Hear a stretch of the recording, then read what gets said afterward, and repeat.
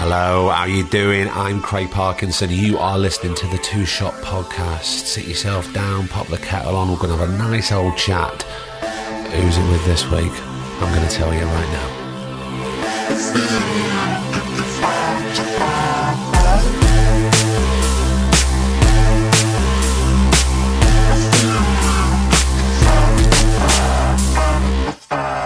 How the devil was your Easter? You have a good time? Too much of a good time? That's all right. Just let yourself off the hook for a bit. Pop your feet up, grab your brew, do whatever you need to do, because we're here. It's episode 37 of the Two Shot Podcast with Mr. Shane Atwell. Now, this week, all I want to say is thanks so much for downloading and subscribing. It really means the world to us that you're here. I'm not going to tell you about anything else. What I'm going to tell you about is Shane. This is his episode. It's a brilliant episode. We cover a lot. Now, you may have seen Shane recently, very recently actually, in Cleo Barnard's film Dark River, opposite Ruth Wilson. You may have seen him opposite Tom Hardy in the film Legend a couple of years back. You may have seen him in The Last Days of Judas Iscariot on stage, in King Lear, in Enron, in Death of a Salesman, in Shawshank Redemption, in the West End. He's a lovely bloke. He's a brilliant, brilliant soul. I'm thrilled he came on.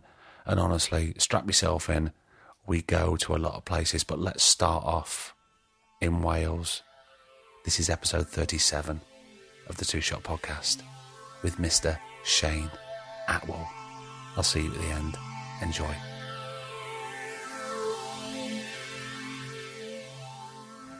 Does it feel strange? What? Being here? No, not really. It just feels a bit like when you've been arrested.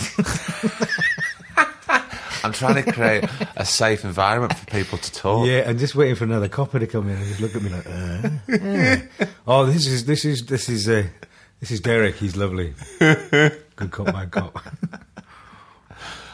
Yeah. Anyway, when you say if you were because you're from the valleys, that you should be having like a nice pint of bitter. Whereabouts in the valleys?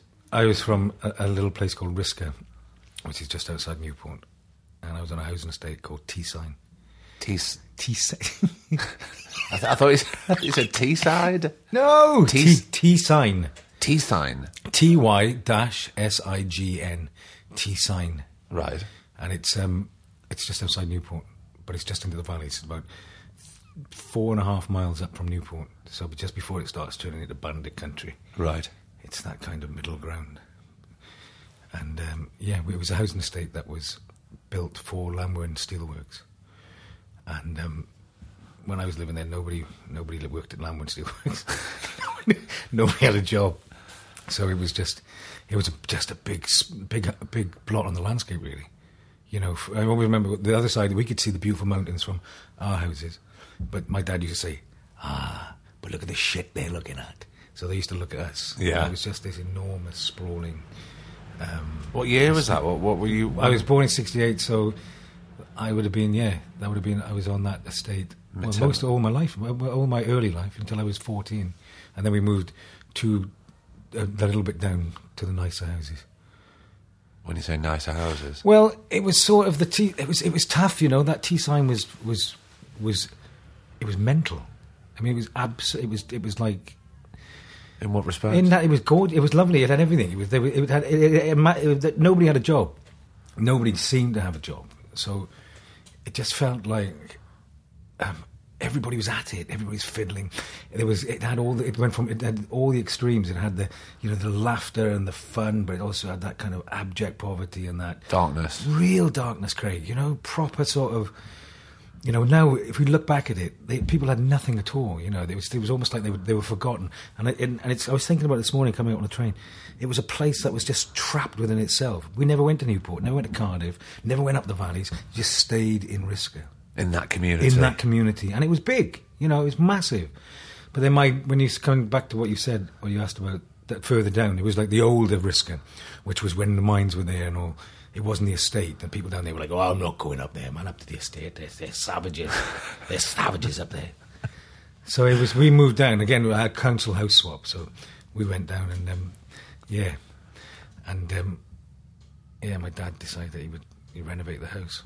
And so you, your dad, your mum, And my sister Vicky, sister, is she younger than you? younger, 18 months younger. Right.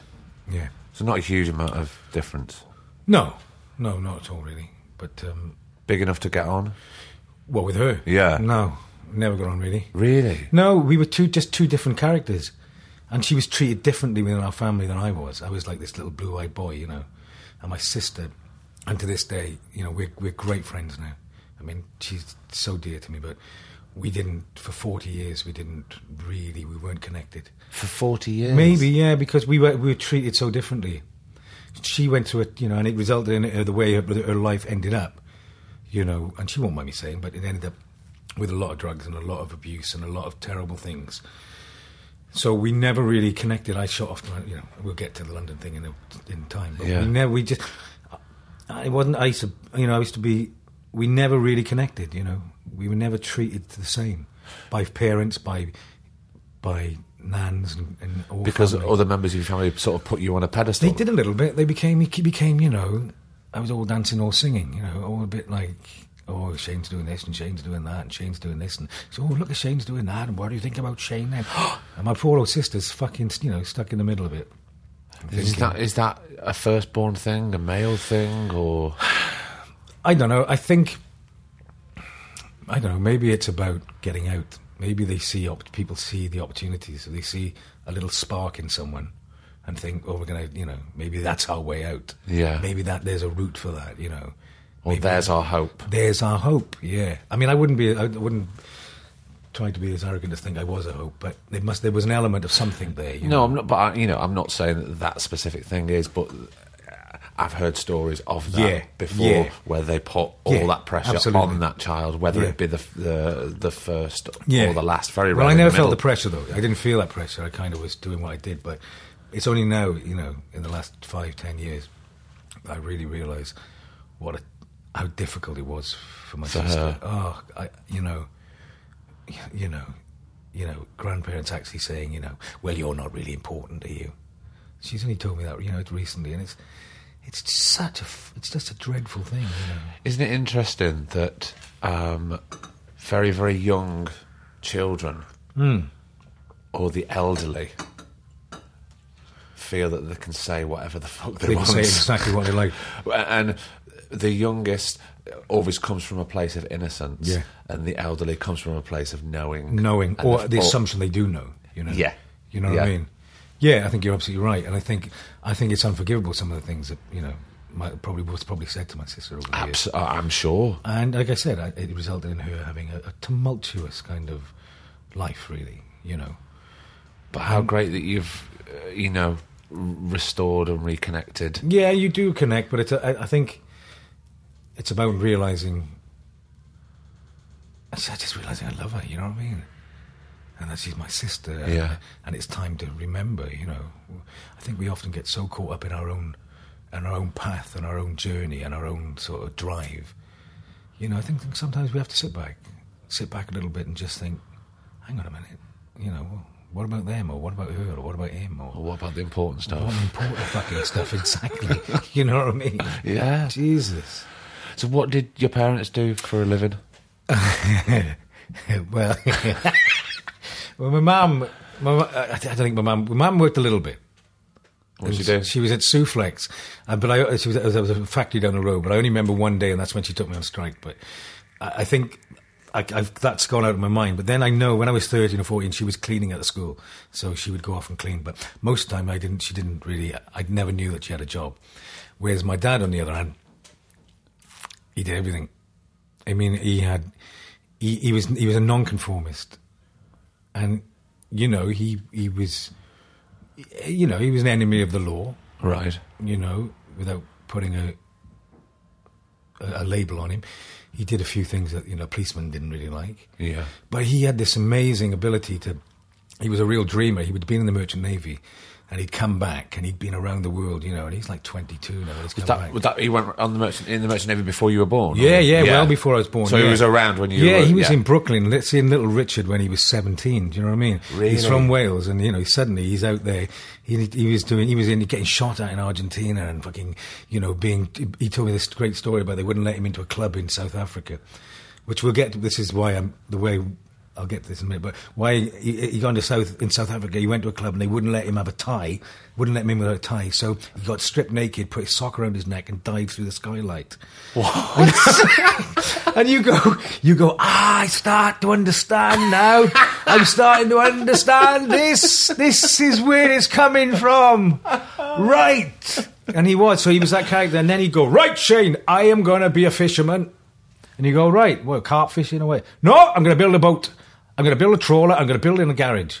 And he built a trawler in the garage on the side of a mountain. He didn't. Launched it in the canal, went to Portland, launched it, went for a cup of tea, came back, tide had gone out, it was hanging. But he stayed for 6 months, and you know, he was always leaving us. You know, my mum and dad, it was terrible. It was always leaving. But then the Pope was coming, and then he would go, right, the Pope's coming. There's got to be some money made out of this. So I'll get a load of pictures, I'll frame them up, I'll go around the houses, and I'll sell pictures of the Pope. But it was like that non-stop. And he just had this thing about him, which was mental. Like, and my poor mother, there would be nothing in the house. He was an antiques dealer. He dragged me down to Ashton Gate in Bristol to sell furniture that he'd made out of pine, because he saw, you know, an opening. I've seen an opening, Shane. Yeah. He had a roulette system that he knew, I can sort this gambling out, man. I reckon this is easy. I know I've got a thing going on. So he was always on the go. So he never really had a job. And when he did have a job, somewhere like, he worked in I won't name them, but he worked in we can bleep it out, it's fine. Yeah, but he worked in a warehouse called Corey's. And then he said, look at this now, Shane, look at this. I've changed the van. He put a false floor in. And he couldn't just go and do a job. He had to steal everything from there. So he would come home every night from his night shift with salmon and Nutella and, you know, all these different things. So our house became it was like a fence, really. Everybody came around and go, Mike, got any of that salmon? I got plenty of salmon for you, why? But he could never, ever just do a straight job. So he was always on the make. Always on the break. Always like, there was always, the electric meter was always like running off someone else's, you know, bailiffs were always at the house. It was brilliant, actually. We used to scream with laughter, just some of the things. And it's like 14-year episode of Boys from Black Snuff. Right. That's what it felt like. You know, Mum, like everything. It was, so in terms of having jobs, yeah, he didn't really have jobs, but I tell you what, he managed to get some money, and some of the things he did were just, it was extraordinary. And he got by. We always got by. I mean, Mum used to get really frustrated because she suffered from depression as well, until I found out later. Right. So there was often times where there was no food in the house, and he'd still be off doing his thing, you know, because he was a complete nutter dreamer. And I'm linking that back to the Merchant Navy thing. Yeah. And that's what he instilled in me, this sense of great adventure. You got to go out. Don't judge anybody. Don't judge, just get out there. There's this massive world. Yeah, he's living in a tiny community, and just embrace this fucking great big world, you know. And that's, I mean, I am thankful. There's lots of things I'm not thankful for him for. Yeah. But for that, it was a terrific thing. And did that cause a fractious relationship with your mum and dad? My mum and dad's relationship was the worst relationship you could ever have. There was a lot of violence. There was a lot of me with my mother and my sister sort of out in the street, not, you know, being thrown out and stuff. Then there was moments of just absolute euphoric joy, just like the best times. But Christmas time was a terrible time because it was always the pressure of money, of nothing, and you know. So my dad, I don't think he responded well to pressure. So it was a really tumultuous sort of relationship, really, and it was mental. It was mental, you know, mad. So it really was the best of times and worst of times. The best of times and worst of times. But interestingly, looking back, there was a period between about probably 18 to 30 where I thought it was all brilliant. And it wasn't until later I realised, speaking more with my sister about her journey as well, it was the ripple effect and what yeah, it's done. but it was, it wasn't just us. Everybody was like that. Every single person. All these families were going through shit. My dad wasn't a drinker, which was a bonus. That was such a bonus. But he didn't touch a drop ever. No, he was kind of very disciplined because he was he's a control freak. Well, I assume he was. So he never, ever did. So everything was methodical, Everything was methodical. There was always a plan to do stuff. I mean, one of the great stories, it's not a great story. My mum probably won't forgive me. But he had a terrible argument with my mother once. And he used to think things through. So when you have an argument with someone, you think, okay, he went outside late at night and called up to her. And when she looked down, he was digging her grave. Do you know what I mean? It was methodical. Everything was, it wasn't just, you thought about the whole thing. Yeah, he obviously wasn't going to kill her. No, but Shane, that's really Do you know what dark, I mean? isn't it? Because the thing is, when you have that argument with your partner or whoever or someone that you love, you don't really think about what you're saying. All you want to say is the most hurtful thing in the world. That person, and for it to explode. Yeah. And there's no winners. There's never any fucking winners. It's always so stupid. It's always over the smallest thing. We talked about yesterday, me and Rach, the same thing. I said that because you said something bad to me, and that's what we do. And I felt resentment for what you said, and I felt I had to get you back, or you told me to do this, and I was in control. But you don't pretend to dig. But you don't. Well, that's the thing, because that ceases to become an argument, doesn't it? If someone goes, all right, okay, give me a minute, let me really think about this, because that's not spur of the moment stuff. No, it's not. He's gone away there, and he's really thought about what would be the. But that's what he's always did. Chilling thing. That's what we were brought up in. We never knew. We never knew what would happen. There was a certain unpredictability of it. And me and my old man, it wasn't until late I fought with him and physically fought with him and I always felt I had to protect my mother non-stop. Always had to. Again, I say me. I think everybody on that estate, they were boys and girls going through the same shit, but just different levels of it. You know what I mean? Because there was such an element of desperation. 70s. This is pre-Thatcher, and then Thatcher comes in. It basically doesn't exist. The place, and nobody exists. You're nothing really. And I think everybody was going through that. The demise of industry, the demise of everything, and it's all relative. And I've always said that. Wherever your story is, it's relative to what's going on around you. Particularly in those places which are full of extremes. Do you know what I mean? There was lots of stuff where we were growing up. We were classed as the posh people. Well, that's the thing. Only because we were really poor. There was times we had nothing, but we were kind of posh because we're not posh, but posh in the sense that up the road, the kids had got killed in a fire, or their boy had been, had gone on electric pylons and they got killed. There was caught there. They were the real poor people. They got problems with drink. They're poor. Yeah, and it's not. So it was quite an interesting place to be. It's that thing, isn't it? There's always someone worse off than you. Yeah, there is. There's always someone worse off. You're at school, there's always someone harder than you. Absolutely. There's always someone who's smarter than you. Yeah, and I would never have received any physical abuse in that respect, or anything like that, it sounds like a terrible picture I'm painting here, but it was a massive celebration in a way. It was just, the Jubilee was about, as anti-royalist as I am now, what I've always been. But there was a sense of coming together. Everybody was coming together. Yeah. And there was a moment where everybody went, forget all this shit, let's have a party. Everybody was in each other's houses. Everybody was having gorgeous, But then you should go behind the doors and it was... just the same, but for those few hours. Yeah. A moment of greatness. Yeah. But, How was school? I don't really remember much about primary school, really. Let's jump. Yeah, I got secondary school. That was amazing, man. It was amazing. I can always picture you at school. Oh, can you? Yeah, I always thought of you at school as the person who I would look up to at school. Oh. And I don't know if I would be right in saying that. There was a lot of that, I think. Yeah. I think. So I was right. Yeah. I'd love to be friends with him. You know what the thing was? I came from a background, a tough background. I could handle myself. Yeah. Right? I could have a proper tear-up. I'd learnt that saying in London. I have a proper scrap back it was. But I also had a family, I had a father who was, bigger, larger than life. Also, I was a bright boy as well. And I played a lot of football. And I played all the sports. And I was singing the Ice Deadford.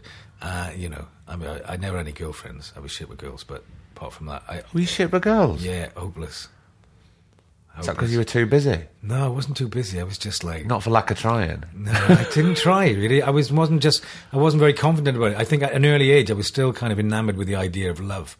Yeah. And that idea that when it happens, it happens. And I could never... Also, I was brought up by women. Every woman I was surrounded by women. The men were knob ends most of the time. You know, they were... You know, they either had problems with alcohol or they were this way or that way, and they were this. And I was brought up by these really nurturing women. And I think I saw girls early on in my life as more like friends. I didn't, the idea of actually having girlfriends. And I think, yeah, it passed me by. Well, it's hard, isn't it? It is hard at that age because you just... And also the way that I always remember thinking, certainly at high school, God, the girls seem to be growing up much quicker than we are. We're still like pissing about being primary school kids and they're just sort of walking around like the cock of the walk. Yeah, well, we had options night the other night with Ava, and she's 13. Right. And Rachel went. This is your daughter? Yeah, my daughter Ava. And Rachel said every time she said hello to a boy, they just went, pulled their hair down over the whatever, She's going, it was unbelievable. She's like going, hi, and they're all going, oh, God. So confident. She's just so confident. And they can just do that. Yeah, exactly. And she's like a foot taller than any of the boys. They're still there with their big shirts and their fucking ties like that going, oh, you're all right, Dave? All right, how you doing? All right. Yeah, what are you doing this week? You know, just jelly. Yeah. But I didn't have much. I don't think I wasn't very aware of it really. It just wasn't, you know. So sporty. It's very sporty. Academic, pretty good. Yeah, very academic. Was it a Welsh-speaking school or not? No, there was never any Welsh-speaking. We didn't even know about the Welsh language growing up. You know, it was an industrial area of the country that had been sort of, you know, it'd been monopolised by the English back in during the kind of the Industrial Revolution. Right. You know, it was just like that was coal mining, that was steelworks, that was the docks. We didn't have it. We had anybody who spoke Welsh. You're like, well, were you with Mary? What's good not to you? What's you saying, Mum? You know, I mean, my mother now, I think it's about 20 years ago, where they changed all the signs. My mother doesn't even know what street she lives in.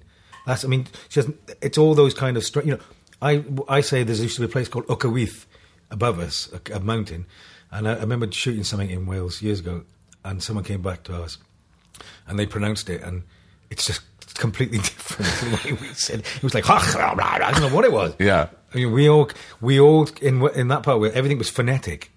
So, you know, you had no concept of language, or it wasn't part on the radar, you know, at all. And I don't think anybody really gave a shit, to tell you the truth. Do you know what I mean? Yeah. You know what I mean? And you don't speak Welsh now, do you? No. No, not at all. I left when I was much, you know, I left after school, you know, very early, so I was never part of that kind of that kind of big change, that big movement in schools in Wales. Right. I left well before that, but yeah. And was drama on your syllabus? Yeah, it was. Yeah. And how was that? I loved it. Did you? Oh, God, man, I loved it. And I used to tit around and just have fun, you know what I mean? It was like, you know, it's showing off, isn't it? And you felt and I could sing as well. And but I don't remember much about the actual drama. I then did music at school. Oh, did you? And that's when I started really getting into it. You know, I was doing shows with, you know, schools and school shows and stuff. And then a bloke, Bob Isaac, said, there's a place called Gwent Theatre, and I think they'd really like you, which was miles away up in Abergavenny. And it was Gwent Theatre, it was a TIE company, basically. What age were you now? I was 12. And he said, look, go for it. Go and see them. But it was like miles away, do you know what I mean? Yeah. Like an hour and a half, 2 hours to get there. On the train or the bus? No, on the bus. Right. I'd have to go to Newport, then Pontypridd. You know, it was really, really tough. But I went there, and my old man went, I'll take you every week. Really? He took me every week. And then he started, you know... Did he stick to his promise? He did stick to his promise, and then he kind of cast his web much bigger, and suddenly was, you know, things going on in Abergavenny that suited him really well. You know? Oh, okay. But I went from, you know...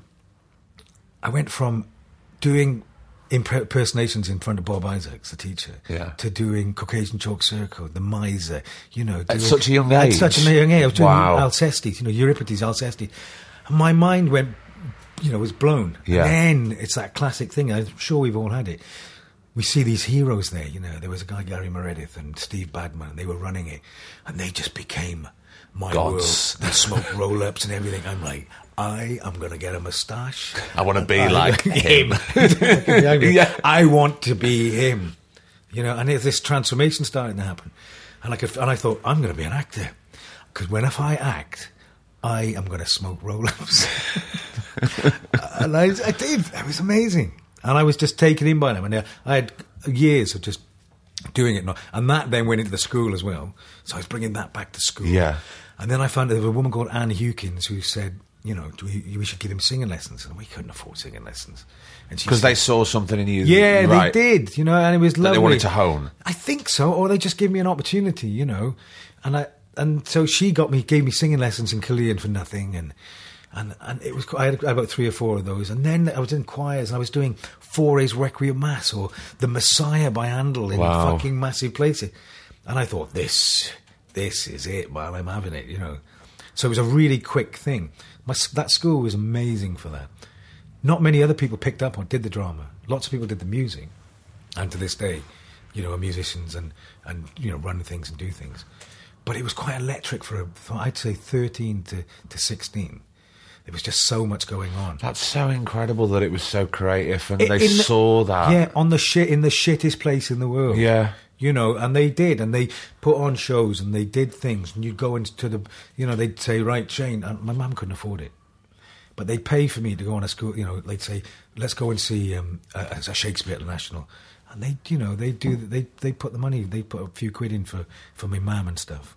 It was so lovely. They took on board those kids, you know, the kids who didn't have much. Really. You know, it's such little stories like that of inspiration and hope that you go, just get things like that on the syllabus. Do you know what I mean? Just standard. Non-stop. Because you just don't know what is going to happen or what it's going to do. Yeah. If that can happen to 1 or 2 children, then you've done your job. Well, you know what? It was a school trip that was probably paid by the school for me, but to my mum, I went to see. Ironically, it's at the National now. I went to see. This is the National Theatre of Wales you're talking about? No, this is the National in London. Oh, really? I went to London. You got on a trip to London? I went to London to see way. Shakespeare by. I mean, it was extraordinary, you know. And they really took me under their wing. And then you've got the new theatre in Cardiff, and I saw Amadeus with, and it, you know, it's just, it had it not been for that opportunity to go and see that stuff, or go and do these choir things with Gwent Choir, or go to Gwent Theatre. Had I stayed in that little town, or village, well, it's not village, it's a town really, it's massive really, but I don't think there would have been, I don't think I would have ever, you know, got away from it really. But probably not. You need to, even if it is just going down the road to see somebody on stage, and go, well, there's a possibility that that's what I could do. Well, I could actually do that, because they're doing it. Exactly. Well, I saw in Amadeus, I saw Sean Tudor Owen in it, playing Amadeus. Playing Mozart in there. And I did, you know, 25 years later, I was doing Cyrano de Bergerac, and I said to him, you made me become an actor. And he was so, you know, it's those amazing things, isn't it? When you suddenly go, fucking hell, it did. It just all really comes around, though, doesn't it? It all comes around, and then we get into this little world, we all come here, and it all makes a difference. But I do think the big push is about from my old man. That sense of adventure, because I was ready to go, man. I was like... At a young age? I was off. I was ready to go, you know. I wanted out. I knew there was something going to happen, you know. If it meant just getting on a coach down the M4, I knew I had to go. And I kind of sat with it all the time. It always felt comfortable. I just felt like, I'm getting in trouble with the police, or I'm getting arrested, or this is happening. But I know at the end of it, I'm going to London. I know it's going to happen. That was always the path. Yeah, I knew I was going to London. I saw that advert with that bloke doing Sunday morning, him walking down with the music playing and the wooden floors and getting the white sheets. I went, I'm having that. Yeah. That's what I'm going to do. I just knew all the way, you know. And of course, I didn't. You didn't? No. What happened? I went to America, saved all my money up and ran away to America. What? I know. Let's just rewind a minute. 17. Just rewind. So, right. Leave school at 16. No. No? I'm still in school. I've got a couple of O levels. Right. Did a bit of drama. Did a bit of, you know, what you had to do. And then I had a paper round, I had a milk round. I had a milk round, a paper round. I used to pick up... I used to get orders off builders for certain items that they needed, which I'd acquire from other builders who didn't Right. know I was acquiring them. Get So ya. I made this money. Yeah. And my uncle, who'd studied at York University in classics, was living in Atlanta, Georgia. And that is where I'm going. I'm going to save this money up, and I am off, mate. How come the U-turn? Well, no, because it's very clear about London. it's very clear about London, but I'm not sure I wanted to be an actor. I just knew I'd get away, and I knew I had to find something Right. because the world out there is amazing. Do you know what I mean? Yeah. And I did. 17, I ended up in. I flew. You saved up and you flew to Atlanta. I flew to Newark, and they said to me, "You've got to change here." Well, I didn't say it like that, but you've got to change here. I was like, "What do you want about? I'm in Newark, man. That's New York. I'm going to Atlanta." He went, "No, it's just just going to get another plane. You'll be fine." Yeah. So I went there, and I was a bricklayer in Atlanta with my uncle. From 17 to... Well, no, because that was it. I was done. I was staying. I'd made my mind up. I was staying. That is it. When I got there, he was a tour man. Well, did a bit of tour managing. So I ended up driving around, going to Alabama. Was this your mum's brother? No, my dad's brother. Your dad's brother? Yeah. Right. He's dead now, bless his soul. Yeah. But I just went, and that was it. I just wanted, all I was interested in was finding and just the world, just being excited by everything. Yeah. And when I think back about it, probably drama allowed me to, that was the excitement going on. So yeah, I ended up in Atlanta, and my uncle said, "No, you can't stay. Why? You can't stay. You've got to go home." After how long? 7 weeks. Right. He said, "No, that's it. You've got to go home." I said, "Well," I went, "Go home. Go and do your A-levels." So that's what I did. I had to come back. But I was set. That was it for me. That was it. I was off. I'd got out. And then suddenly I was brought back. It felt like, oh, fuck. Shit. How am I going to get out of this?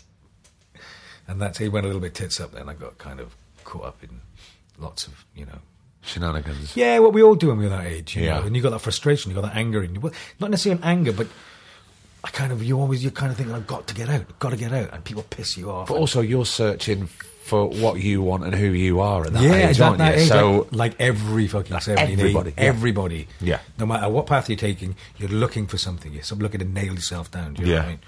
But yeah, so I ended up there, came back, and then yeah. and did you do your A-levels? I did A-level drama and art. I think I got them. I don't know. I can't remember if I got them or not. But then I had to go, and they asked me if I would do this National Youth Theatre Wales thing. So I went and did that and got into that. And how long was that for? that was a couple of weeks, I think. It was like a workshop. I was Right. sort of sharing a room with Michael Sheen. It was interesting, that. Two different worlds, but there you go.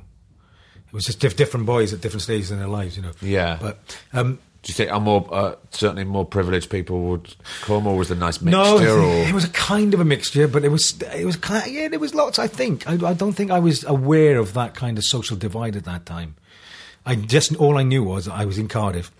I was into the Beastie Boys, and my mates are coming down from the valleys. We are gonna, we're gonna have a laugh. Yeah. And then they told me off a lot for that.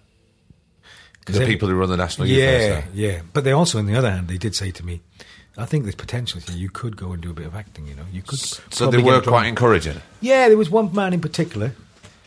Yeah, he was quite nice. He said, "Look, I think maybe you should look at drama school. Try and get a place in drama school." So I came back from that, which was fun.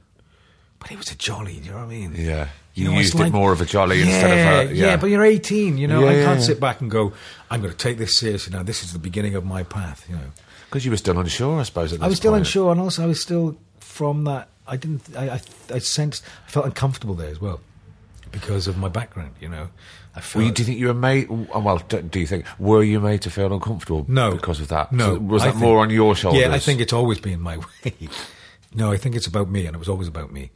I just think it was a different world, it's always putting. I mean, I don't know. We had a. This is not about talking about poverty, but we didn't have much, And I'd go into a room in Cardiff, and they'd give me a room to share with someone. He was really nice. Yeah. It was a dorm. It was like, and you think, what am I doing here? You know what I mean? Do I belong here? Do I belong here? What's this about? And people they all know their lines, and there was a big sing-song they had to do at the beginning, and everybody's like so outrageous and good and Confident. and some of them spoke a different language as well, because they did a Welsh play and that, and I was just like, right, I'm going to get pissed. I'm just going to get pissed with my mates, get my mates down, and and yeah, I think that's probably the first time I thought about it actually like that. I felt so uncomfortable. But I also felt like you could never let your guard down. Ever let your guard down.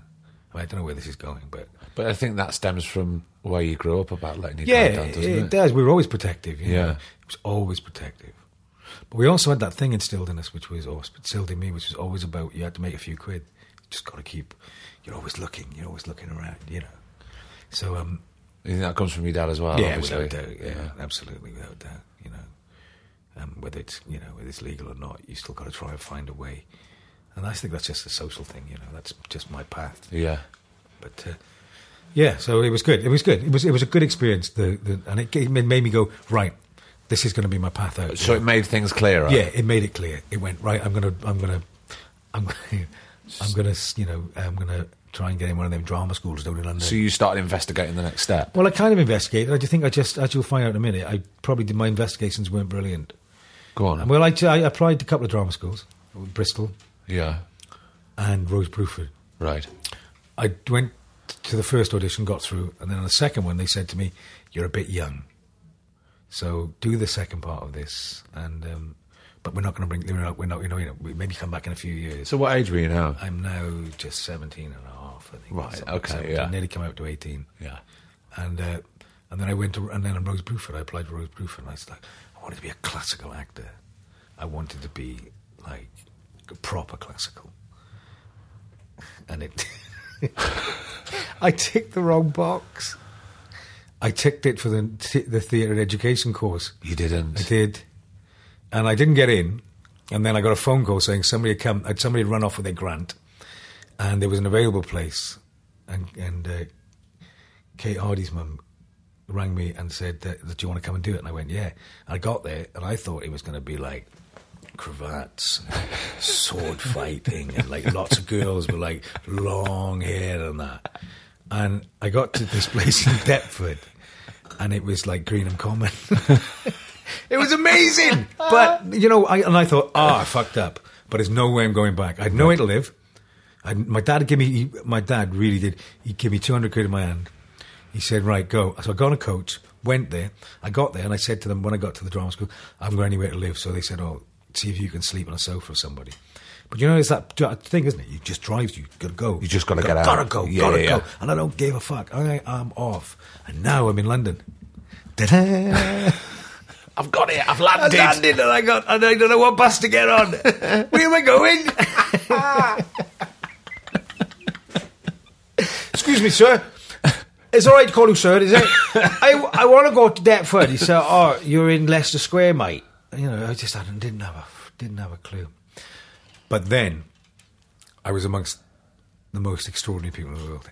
Really? And this is Rose Bruford, isn't it? Rose Bruford. Yeah. Man. These are all kids. They weren't kids. They were like 30 and 29. And Were you one of the youngest? I was the youngest. He was the youngest. Yeah, and they were just the most extraordinary characters. They'd done theatre and education. They've been working on it. There was everybody was about devising, and I was just caught in this world, man. And it blew me away, you know. You love it? Oh, I loved it. And I then became like anti-classical theatre. Oh, did you? Yeah, you over there.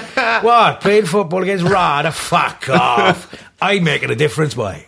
I'm writing my own stuff. I'm painting my own stuff. Yeah, I'm making it. Making it, painting it, smelling it.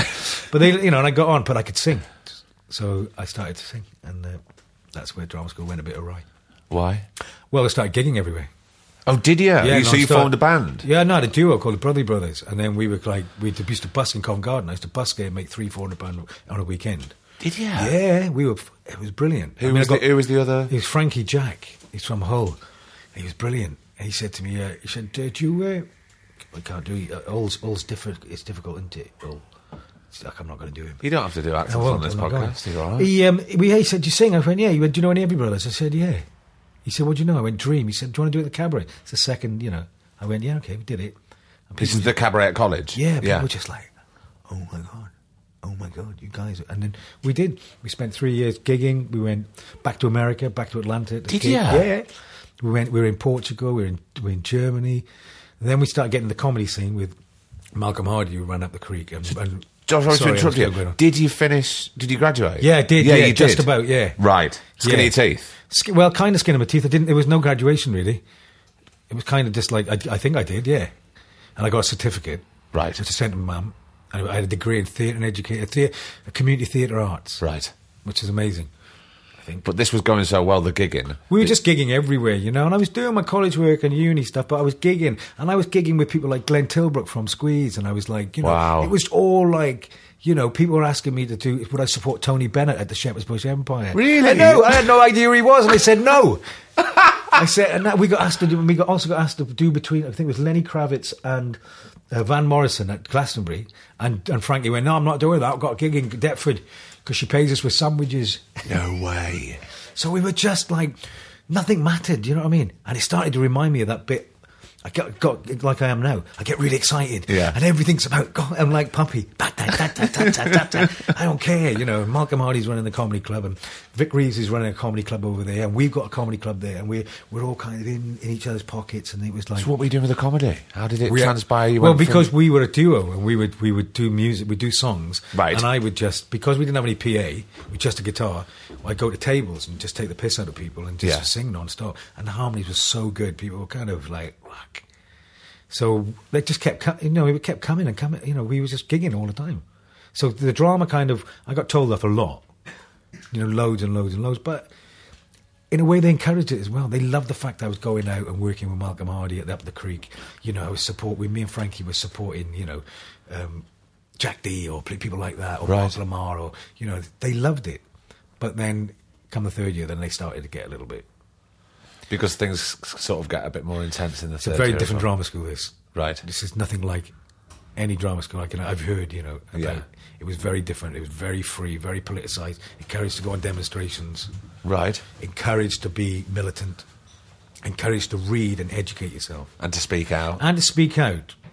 But they kind of misread me slightly from the beginning, because they kind of loved the idea that this really, I guess, working class boy from nothing is in there. And they were like, this is the kind of voice we want here. And I'm going, I just ran away from all that shit. I don't want this. I don't want that. I just want to be... What are you on about? What do you mean? Don't... I'm trying to run away from it. Yeah. You know? I'm trying to get away from all that. I don't want to be put like that and told that you're going to be this. And we are proud to have this kind of boy from the valleys. I'm like... And then I bumped into people like Brian Hibbard, who lived next door to me in London, for Flying Pickets. Yeah. So we spent loads of time. So I had these mentors, you know. I'm babbling, I'm going on. No. But these wonderful mentors, you know, and I was gigging, and he was doing that, and the Flying Pickets, and it was just, I just felt euphoric, you know what I mean? You feel satisfied? Yeah, I did. I felt like it's a bigger world than just, and this is why my career's gone the way it has, it's a bigger world than just that one specific thing. It was all about, you know, everything, whether it's writing or singing or all dancing, different forms of creativity. Everything. Boom. Go in, you know, bring it all in, and just fill your head with everything. That's what I try to instill in my girls. Just get it all in and just embrace it. You know, then suddenly you crash. You crash a little bit at times, don't you? And when did this crash? When did this duo stop? Well, that kind of dribbled on for a wee while after college. Yeah. We were doing, you know, we did loads of stuff. But then I kind of, we never had a graduation. No agents came or anything like that. It was basically, it was a Friday, this term finished, and that was it. Off you went. See ya. No, there was no, there was none of this kind of like, agents in, or I didn't even know what a fucking agent was. I had no idea. I was just a bit like, right, let's get out into the world, you know. And that's kind of where I, you know. And so what did you do? Became a primary school teacher. Well, no, that came later. I got caught. Well, I'll describe it. I came out of college. One of the women, Kate Versey, said, "Do you want to come up to Leeds, do a pantomime?" But it's an anarchic pantomime at Leeds City Variety. So I went up there and got in trouble there a bit. And why did you get in trouble? Well, I got arrested. Well, they tried to arrest me because. What for? Can I say names? You can say names because we can always beep it out. All right. Well, the thing is, I was really funny, you know, as a kid. I think I was. I think I was going really well. Yeah. And I was getting all the gags, and I really hated me for it. Right. And then got the police in to say that I'd mugged him in a car park in Leeds. What? I know. I'm 20, man. I'm 21. And I'm going, what are you on about? And he said, yeah. And he said, well, did you not recognise him? And he went, no, he had his hood up. And he said, how do you recognise him? I recognise his laugh, apparently. That's what the policeman told me. The laughing mugger. Yeah, so things started to tick into my head that it's not all kind of... People will shit on you, man. People will kind of look at you, even in the business, you know, dancing around in tights and a tutu on stage getting laughs. People don't really like it, you know. Yeah. I probably should take name out, actually. It was all right. We can beep his out. Yeah. Don't say it again. And what fuck him. 3 beeps. Yeah. So I went up there, did that, and I came back, and then I kind of got caught up in. Well, you probably know this, Craig. I'm no doubt spoken to you about it, but then I got caught up with a few. I was a singer, right? I was singing in all these places, and I kind of became the Frank Sinatra of Greenwich, in that certain men who had done a robbery many years before, which involved a lot of gold, kind of went, "Come here, boy," and I was with them. It took you under his wing. It took under the wing. Yeah, and I became a bit of a, I became a little bit of a chap, which was interesting. Were you a gangster's mole? I was a kind of a gangster's mole, yeah, a little bit like. I had my teeth done and my breasts enlarged. And anyway, I did that. So and then I met my wife, my first wife, and she said, "Look, you got to stop all this shit." Yeah, and it was brilliant. She got me out of it, and then I went and did some primary education with her. Where it's still in London? Yeah, in Mannifield Primary School in the East End. I loved it. I loved it. I was suddenly there, and they want me to direct a play. So I did The Wizard of Oz. How young were the kids? The kids were between the age of 7 and 11. Right. But I kind of had that thing. I'd been to the theatre. I'd been in a show.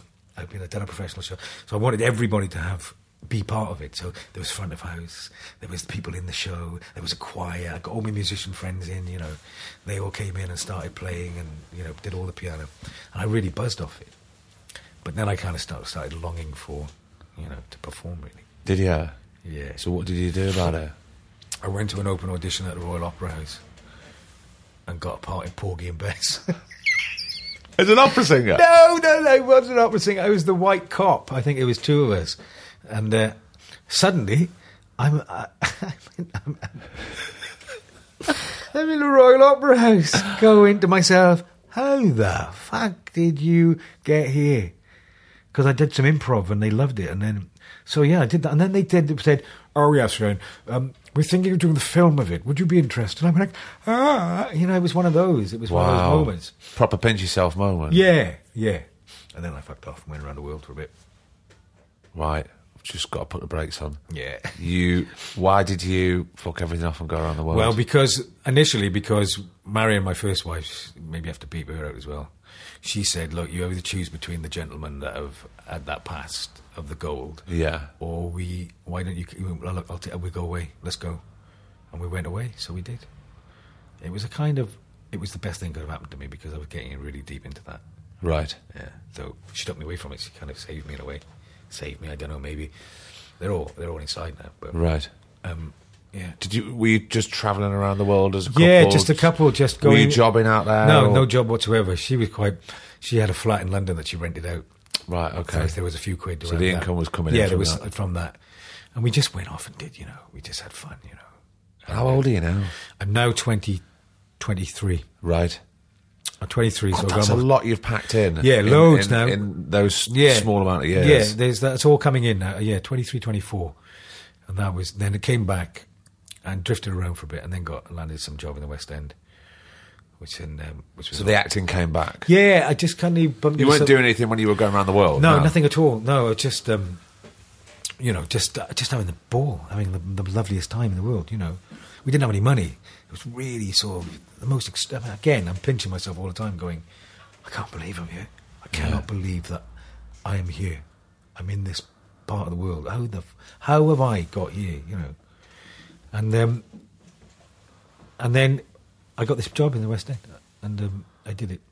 And then it started, I thought, maybe there's an opportunity here. Maybe I should start to try and do this, I don't want to say... at this point, did you take it seriously? Because I don't mean that, but did you think about, no, I'm going to put all my heart and soul into this and this is going to be my career now? Or were you still on the fence? I didn't know what I wanted, Right. I had no idea. I hadn't really had that thing hadn't happened. That I thought, I could get up here. I had my band. When I auditioned for this thing, it was the Buddy Holly story, Right. And I just turned up and with my band. With the band? On stage for the audition, and they went to me like, I got to do about 12 songs, I think. It was just we did, it was like really? they were laughing their heads off. Look, what else do you do?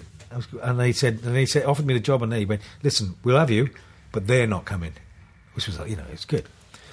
And everything was a joke, you know what I mean? Everything was I couldn't believe it. And then I'd suddenly be at the Victoria Palace looking at it going, what am I doing here? Yeah. I can never. I sound like I'm kind of fearful of it all, really. But I just never understood how I could have managed to got there, you know. Did you feel accepted, though? Did you feel, even though you were going... I didn't there because I suddenly, you know, I'd been this heavily politicised through college by people, and I'd been with all these people that were kind of big, you know, all the people I'd met through gigging and that, all heavy left-wing politics, you know, everything was great, is how I felt. And as soon as I went to the West End, people were reading The Sun, you know, and I couldn't get my head around it. I kind of felt a bit like a round peg in a square hole. Yeah. I never felt comfortable there. Although I had a lot of fun. Yeah. And great. And how long were you there for? I was there for a year, and then I went on tour for 18 months, which was extraordinary, just to see all those theatres around the country, you know, and really go, gosh, there's other parts of the country as well. Did you feel you were learning anything from that, or was it did it cease to become that and just became a job? I didn't. Yeah, I don't think I. I think I think you're always learning, and I think subconsciously I was learning all the time. I think I was trying to learn more about me and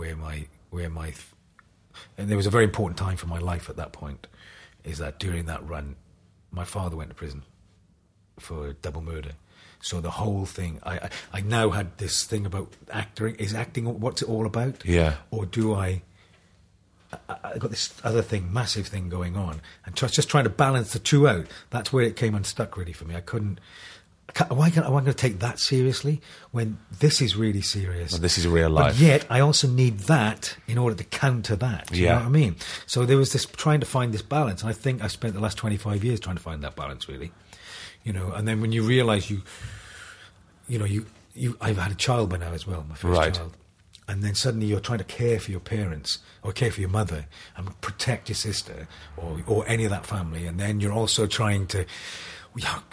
want to be acting because that takes me away from that. And you're kind of left quite lonely, I think. Yeah. You're kind of left in the middle of it all going, what am I going to do? And all you really want is someone just to put their arm around you and go, it's going to be all right, you know. You'll work itself out. I think that's what I was subconsciously looking for at that period of time. Did you feel you were... I mean, that is such a big thing. I know we've kind of skirted over it. I don't really want to go deep into it because it's beyond personal. Yeah. But it's not a problem for me. No. But I think we've said... I was going to ask, how did that really affect you when you're away and this has happened and you can't be there to protect those people or to become the man? Yeah, that they probably need. I had one in their counselling life. session, you see, and that was the only one I ever had about it, and that was basically said it's very rare where the child has to be the parent, and you've been the parent to your parents for a long time now, even before this happened, in a sense, you know. Did you realise you had? I didn't realise until then, and I realised, you know, that even when, and my mum still cries about it a little bit, but you know, even when she was. My old man beat her and stuff like that, and we would be out in the streets together. She just always felt safe with me. So maybe that was a kind of maybe I got all this going on now, you know. Yeah. I'm just like 20, I'm 27 years old now, I think. And it's all like, fucking hell, do you know what I mean? And I'm trying my best because I'm trying to rise above it. And I'm trying to find my path. Yeah. But then I'm being dragged by that. But then I don't want it to be a negative. I have to be there for them. And on the other hand, you need your positive to help. You need that positive. And it doesn't help that my first wife's father was a chief superintendent. Oh, you're kidding me. No, and my marriage was hysterical. They went, occupation of fathers. And I didn't know what to say. I just went, I went to her, can I tell him he's a murderer? Or not a murderer, but, you know, he's been convicted of murder. Yeah. And they were like, well, no, maybe there's something else you can say. I went, oh. So I had to write down, he's a taxi. He had a taxi rank anyway. But he was a taxi driver. So everything was a bit of a mash, Craig. Do you know what I mean? I didn't know if I was coming or going. Yeah. I had no idea what was going on, man. Let alone working out what kind of actor you want to be. Or that's like that is so that, by mate. the side. I'm up there being the big bopper singing Chantilly Lace every night. I'll crack on with that and do it. You know, I mean, only once in Ireland where it was during the trial that I lost it on stage because I had a lot of interaction, and I swore that time I will never ever allow that world to come into that world. Yeah. I won't even try. I won't even if you're doing Biff in Death of a Salesman. I'm not going to take from that experience and that shame and put it into that. I had to separate them right down the middle, you know. It was dreadful to feel like I was quite insultive to somebody in the audience. You insulted somebody? Yeah, because I had the banter anyway going on with Yeah. the character, but I was wrong, you know. And it was during the trial, it came out. And fair play to him, the company manager said, don't bring that into our work. Don't bring it into theatre. People come to the theatre not for you to fucking, you know, bombard them with something what's going on with you, which I thought was harsh, but ultimately I see his point completely. Yeah. You know, so from that day I've never ever. And that isn't healthy for you as a person. No, it's not. That exists there, and that exists there. You know, there is no crossover. No, and it can't be because it's destructive. Yeah. Yeah.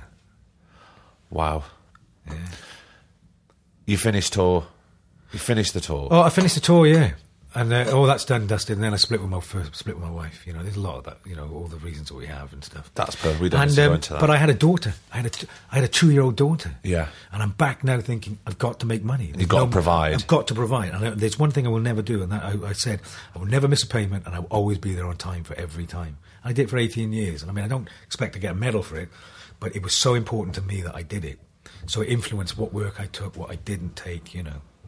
And then, you know, a few years, just after I split, I met my Rachel. Which is obviously your beautiful current wife. Yeah, my current wife. And she sorted it all out, really. She just was there. She was that arm that was around me and that... Yeah. She was. She was the... Yeah, she was there for me, you know. When things are good, they're really good, Yeah. aren't they? Oh, of course they are. And everybody's supportive of what's going on. Yeah. And how do you cope with the lack of control that we have and when things are dark? Because you've never struck me as somebody who is going to sit there and wait for that phone to ring. Never have. I gig all the time, as you know. As you do, yeah. Got a gig, I write, I do stuff, I'm always on the move. I do, you know, if someone wants a house clearance done, I'll do it. If, you know, I've done jobs where I've been in the West End and I've painted someone's house in the afternoon because I've got to keep going, you know. And sometimes I crash, as we all do. Yeah. But I won't dwell on it, you know. And I think it's this armour that you put around yourself as well, because I'm not going to let anybody hurt me, you know. I'm not going to let anything drag me down. You know, I'm going to be the best that I can and remain positive and spread a bit of love, really. You know what I mean? You know that feeling? It's like I can sit there, you know, you can sit there when some casting director has sent an email to you, to your agent that said, he came in and he didn't learn the lines for that. And you go, actually, I did try to learn them, but I gave it all. I refused for that to drag me down, that kind of thing. And maybe at that specific moment in that audition, yeah, I was nervous, or there was something going on in my personal life that you don't know. But I have no idea. I genuinely gave it. But I try my hardest, yeah. Always. I would never ever shirk from it. And we were always brought up like that. You're always going to give your best, you know. Occasionally, I've fucked up, as we all have, you know. Occasionally, you get upset by stuff and you think bollocks to this.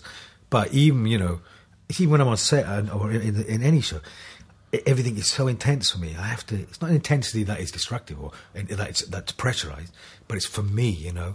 Because unless I give it, then what's the point? You know? Yeah. What is the point of it? You know, if it's not going to be the best that you can possibly give as an actor, and I don't make the right choices. We don't make the right choices. Well, who does? I know. Do you know what I mean? Sometimes they're good. Sometimes they're bad. Sometimes they're fucking brilliant. Sometimes they're shocking, man. Yeah. But sometimes they're out of your control. They're out of your control, like you said. You know, it does. But I've always tried not to dwell on that kind of world. You know, it reminds me. You know, I didn't find this out until a couple of years ago. And I'm only saying it because I feel quite slightly embarrassed about saying it. It's not a massive thing, but they asked me to sing at school once, and my mum told me the other day that a couple of years ago, that I said to them, "He'll sing at this golf club, but you need to buy him some shoes because they've got holes in them." Now you can latch onto that and say, "Oh, you know, that's the way it was, and we were poor and all that." But I'm not going to allow that to happen. You know, I don't know if I'm coming across as a bit of a prick here, but no, absolutely not. I'm determined not to allow where I came from, who I'm about, to inform who I am as the man, as the person that you are today, as I am today. Yeah. And all I want to do today is spread positivity and in every aspect of my life. But if you don't do that, then you're going to be dragged down with everybody else. Mate, you're going to be dragged down in that gutter and pulled down, you know. Doing this, what we do, is, you know, look, there's loads of hard jobs. Well, I'm not in the NHS, but I'm just talking specifically about what we do. My wife is. Yes, she is. But it is hard emotionally. Yeah. You know, on your mental health, it is difficult. Yeah, and I don't think, unless you're in it, you don't understand it, do you? No. Because people go, it's a bit of acting and dressing up, man. I know, but the thing is, since I've started doing these podcasts, there's so many people who support us and who listen to us who are nothing to do with it. Absolutely. Because what they can connect with is the human journeys and the human stories, and it just so happens that they may act for a living, they may paint for a living, they may direct, they may spout poetry. You know, this is what I'm saying about it all being relative, you know. And when I said to you earlier about the estate, it's all relative. All our stories are exactly relative, and that's the one thing I would say to people. I used to say to people about the incident with my dad and stuff. Is like it's all relative. How I feel and how tragic that is, in terms of despair or anger, it's as relative to anybody else who's going through a completely different thing. But if that core emotion is the same, we're on the same journey together. You know, you can't say, "Oh, that's a worse thing." Cool. Double murder is far worse than my dad never telling me that he loved me or something like that. Someone else saying, you know, I don't know. Because you do all sorts of stuff. Yeah. You don't sit around. Do you ever get frustrated with any way that you're treated that you think, do you know what? I'm all right as a person. I don't need to be doing this for a living. Would you ever think about just ending it? Well, no, I don't think so, because it's you know, it's like, because you feel a need to be creative. Yeah, just not creative, but I just feel as though it's something that keeps my blood pumping around my system. You know, it's and maybe, you know, maybe you speak to a carpenter about it or speak to a steel worker about it. Yeah. If that's their fire, that's their thing. It's just the same thing. It's just something that it's the juice that runs there. It's the fuel that keeps me going. You know, apart from all the other stuff, family, children, and that. But in that aspect, I don't. I get really angry sometimes. Arrogance and the assumption that you have to, you know, be a certain way, or you have to respect people, or I don't mean respect people, but they demand that you have to be a certain way or act a certain way. Or change who you are. Or change who you are, yeah. And I have no time for that. You know? Particularly now, I'm getting 50. But it's just been a wonderful roller coaster, and I don't think it'd change anything, really. And hopefully at the end of it, you can come up and be a nice bloke, do you know what I mean? Yeah. Good dad, you know, and really caring to people and care about what you do in life. And that's all we can do, particularly in the climate that we're in. Exactly. You know, and Shane. Craig. I love you, man. I love you too, brother. Thank you so much for coming on. Thank you. You nearly made me cry, you fucker.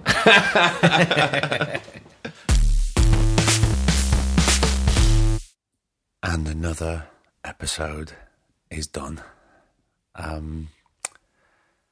When we finished recorded Shane's episode, it was the last one of a very heavy 2 days of recording. And I was going home on the train, and I got some delays and things like that. They weren't bothering me. I was totally fine. And all of a sudden, I got quite emotional, and I didn't know what was going on. I started crying, and I didn't know why I started crying. And I worked out that I've got 6 or 7 people's stories still in my brain, just sort of whirling around like a bloody washing machine. I didn't know what to do. So what I'm still learning doing these podcasts is how to switch off from people's stories and disconnect. As an actor, I can do that very easily, but as a podcaster, it's a whole different story. So any help out there, then email twoshotpod@gmail.com. Help me out. But what a brilliant episode, and I can't thank Shane enough. And as I said before, I've known Shane for a fair few years, but to sit down with him one-on-one and turn the spotlight all on him was something we've never done. I love him to bits. He is like a beautiful big Welsh brother to me, and I can't thank him enough for coming on, and I can't thank you enough for downloading and subscribing and listening. Myself and producer Griff are thrilled. Well, I've not much more to say. You know about the tickets for Bath Festival with Charlie and Daisy May Cooper from This Country. You know that. bathfestivals.org. You know about Dave Haslam. You know about Paddy Considine. It's Dice FM. Go get your tickets if you can. I don't know, it might have sold out. Kendall Collins certainly sold out. So that's it. That's all I have to say.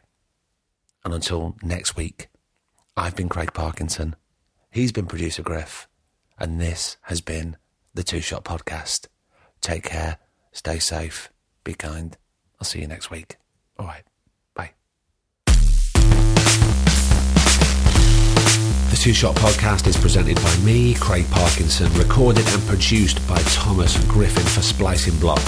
Our brilliant music is courtesy of Then Thickens. Cheers.